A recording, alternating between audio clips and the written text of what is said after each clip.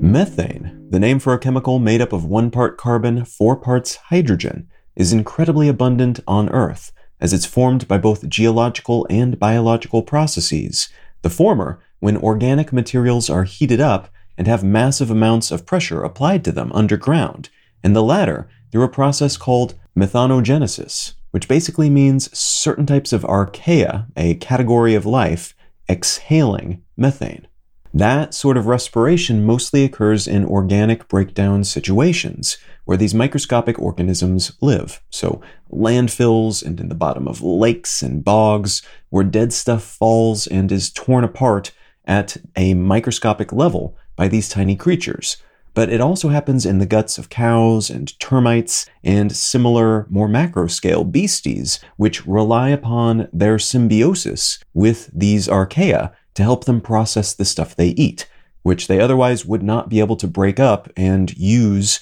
on their own. Methane was originally discovered in the sense that it was noted and quantified back in the late 18th century when the Italian physicist and chemist Alessandro Volta, who among other things lent his name to an electrical measurement and who is credited with inventing the battery, who was studying at the time marsh gas, marshes being a huge natural source of methane, as it's filled with the sorts of critters that break apart biological materials and then release methane as a byproduct. We have known about this gas for a while then, and history is filled with examples of different cultures making use of it in relatively simple ways as an energy source, even further back than that. And on that note, methane is the primary constituent of what we today call natural gas, though the name methane was only coined in 1866 by a German chemist, August Wilhelm von Hoffman, who derived the term from methanol, which is the flammable, colorless liquid, often called wood alcohol, which is from whence the gas was first detected and isolated. And before that, different cultures referred to it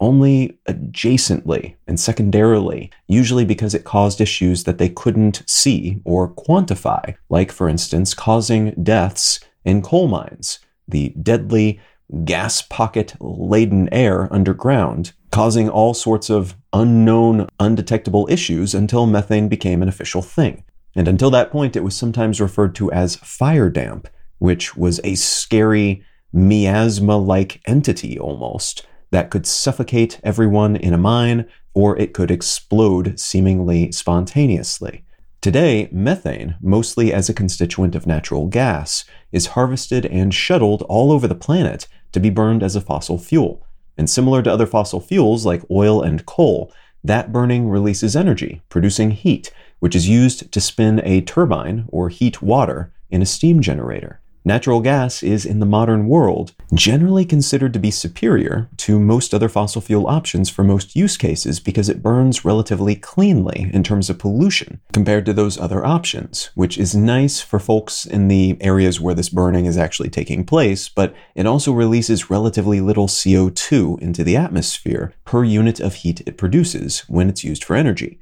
So although it is still very much a fossil fuel and emits greenhouse gases into the atmosphere, it would seem to be the best of bad options in many ways, and can be stored and transported in forms that make it quite versatile and even more energy dense. It can be refined and pressurized into a liquid, for instance, which makes transport substantially easier and each unit of natural gas more useful. But that also allows it to be used as rocket fuel and for similar high-intensity utilities, which is not something that can be said of otherwise comparable options. What I'd like to talk about today is the role of methane in a world that is shifting toward renewable energy, and why this fossil fuel, which is generally superior to other fossil fuel options, is associated with some unique problems that we are scrambling to solve.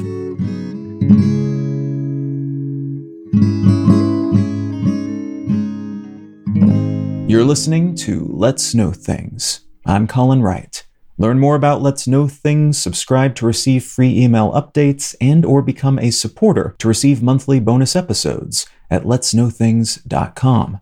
Back in June of 2023, scientists announced they had discovered evidence of a massive methane plume in Kazakhstan.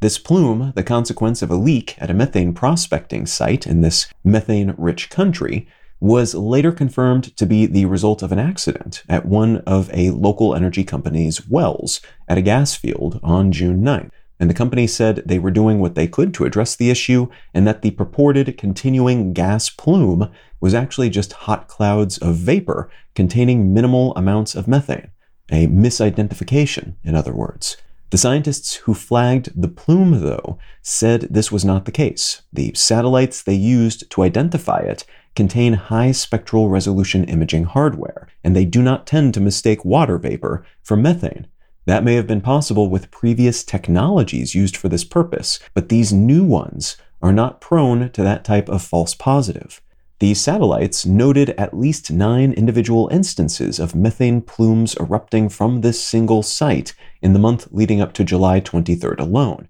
and those findings were then confirmed by scientists using similar technologies with the SRON Netherlands Institute for Space Research, and that's alongside the original group's use of 2 different satellites, the EU's Sentinel-5P and the Italian Space Agency's PRISM satellite, the former of which used a spectrometer that was designed specifically to detect methane in this way. These researchers, using these findings, were able to estimate an emission rate of somewhere between 35 and 107 metric tons of methane leaked per hour into the atmosphere from this one leak alone, which has thus caused the same amount of short-term climate damage in terms of heat-amplifying greenhouse effects as the annual emissions of somewhere between 814,000 and nearly 2.5 million U.S. cars, the worst confirmed methane leak from a single source in all of 2023,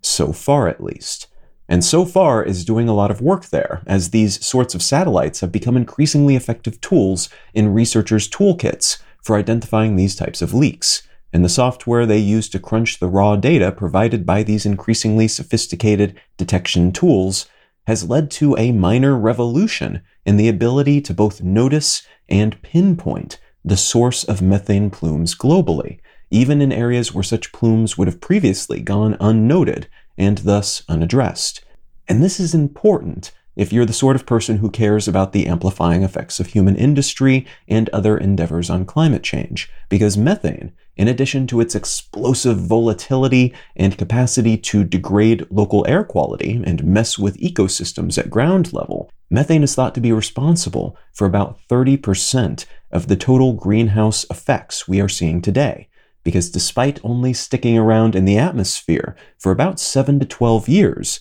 which is quite a short time compared to potentially hundreds of years for CO2, methane is also about 80 times more potent than CO2 in this regard. So in the short term, which in this case means the around a decade a given methane particle persists in the atmosphere, it is way, way worse in terms of heat trapping compared to CO2. And though that effect will subside faster than CO2, which can stick around for many generations rather than just a decade or so, we are still churning a lot of methane up there. So this is not a one-off temporary thing where it will dissipate and go away. It is persistent. The methane that goes away is being replaced by more and more of the same. And those temporary impacts can have long-term repercussions either way, like melting ice caps, contributing to droughts and floods and extreme storms, and drying up areas that would periodically see irregular wildfires, in turn causing much larger and more potent fires instead, which in turn churns all the CO2 contained in those trees or peatlands or whatever else that are now burning into the atmosphere, rather than allowing it to stay contained within these CO2 sinks. So temporary boosts of this magnitude in greenhouse gas effects are not temporary. They can last far past the period in which the gases are actually up there, increasing the average heat, because of how substantially, and in practical terms permanently, they change the physical circumstances on the planet below. All of which has led to waves of investment in being able to detect methane leaks, because while many energy companies are increasingly incentivized to cap leaky wells, in part because doing so potentially gives them a source of natural gas, that they can then turn around and sell as fuel. Despite that, some such entities are more than happy to allow these leaks to just keep leaking, because the cost of identifying and handling leaks can in some cases be higher than what they expect to get from capturing and selling that gas. Or in some cases because the entities in question are beyond strict regulations that would necessitate they care or act to begin with. There are no consequences for this sort of atmospheric pollution in many parts of the world. The same is generally true even in more dense and ostensibly regulatorily rich areas like Russia, which is expected to churn by far more CO2 equivalents worth of methane into the atmosphere from leaks and gas burning than any other country, though the US comes in second, followed by Qatar, Iran, Saudi Arabia, and China at a distant sixth.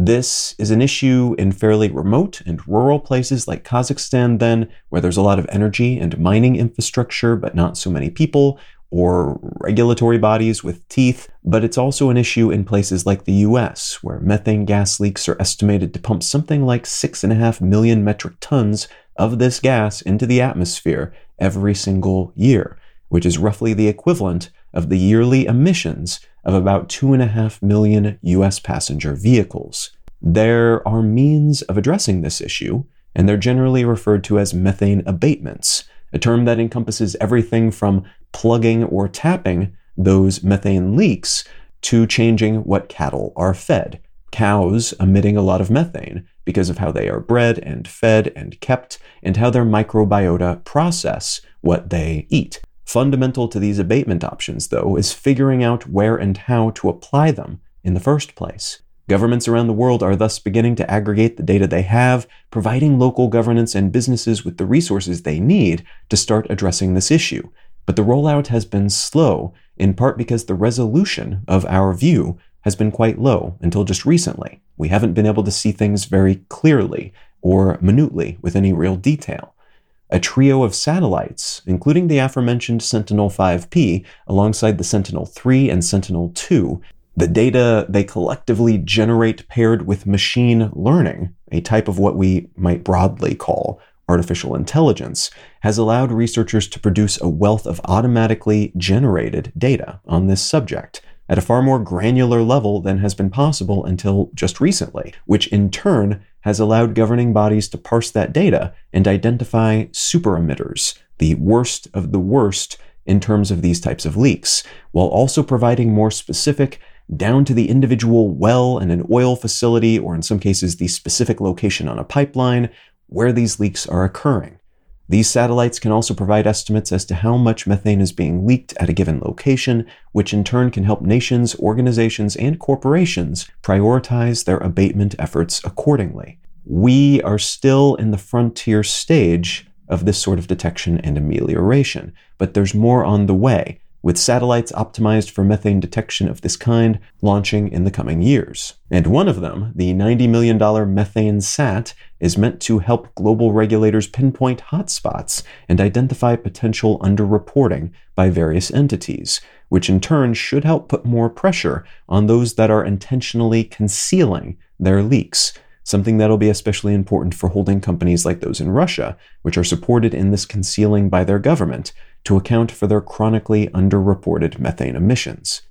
These satellites and similar detection tools, though, are not of much use without efforts to act upon their findings at the ground level, just as all the good intentions in the world would not be enough to staunch the upward flow of this gas into the atmosphere, lacking the data required to tell us where to look and what needs to be done. What we're really looking at then is a moment in time, beginning in 2023, but really kicking into high gear starting in 2024 and headed through 2030, which is when many countries' first step big deal climate commitments come due. We're looking at a moment in which a confluence of detection and remediation efforts and techniques is finally emerging, and this confluence could allow us to significantly reduce this category of greenhouse gas emissions, which is great because up to 75% of methane emissions are thought to be solvable in this way. Such efforts, in turn, could reduce the rise in global temperatures from greenhouse gases by something like 25% all by itself. An incredible win if we can keep the momentum going and incentives aligned as these new resources begin to spin up and interoperate, which in turn will hopefully give the folks trying to solve this particular problem the tools they need to do so.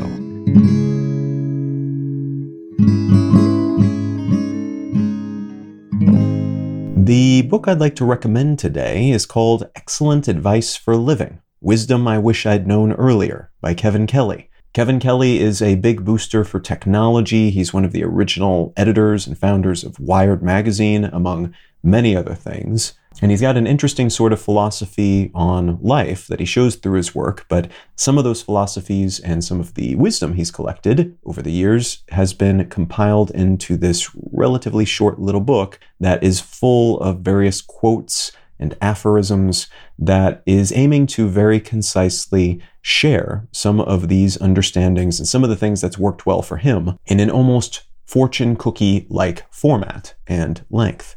A lot of these aphorisms and wisdom is stuff you already kind of know, but having them shared in this way can make them more memorable. But then there's also a lot of interesting, neat little nuggets of wisdom that you may not have thought of or thought about in this particular way. Like, for instance, quote, "The chief prevention against getting old is to remain astonished," end quote. Bits and pieces like that may not resonate with you, or may not resonate with you right now, but some of them will probably be useful, and there's enough of them in this book that there's probably something that you'll take away and feel was worth the time invested. Now, if any of that sounds interesting to you, consider picking up a copy of Excellent Advice for a Living by Kevin Kelly. You can subscribe to receive email updates, find show notes, and other such content, and support this show financially, receiving additional bonus episodes as a thank you at letsknowthings.com. Learn more about me and my work at Colin.io. Subscribe to my other news-focused podcast, One Sentence News, wherever you get your pods,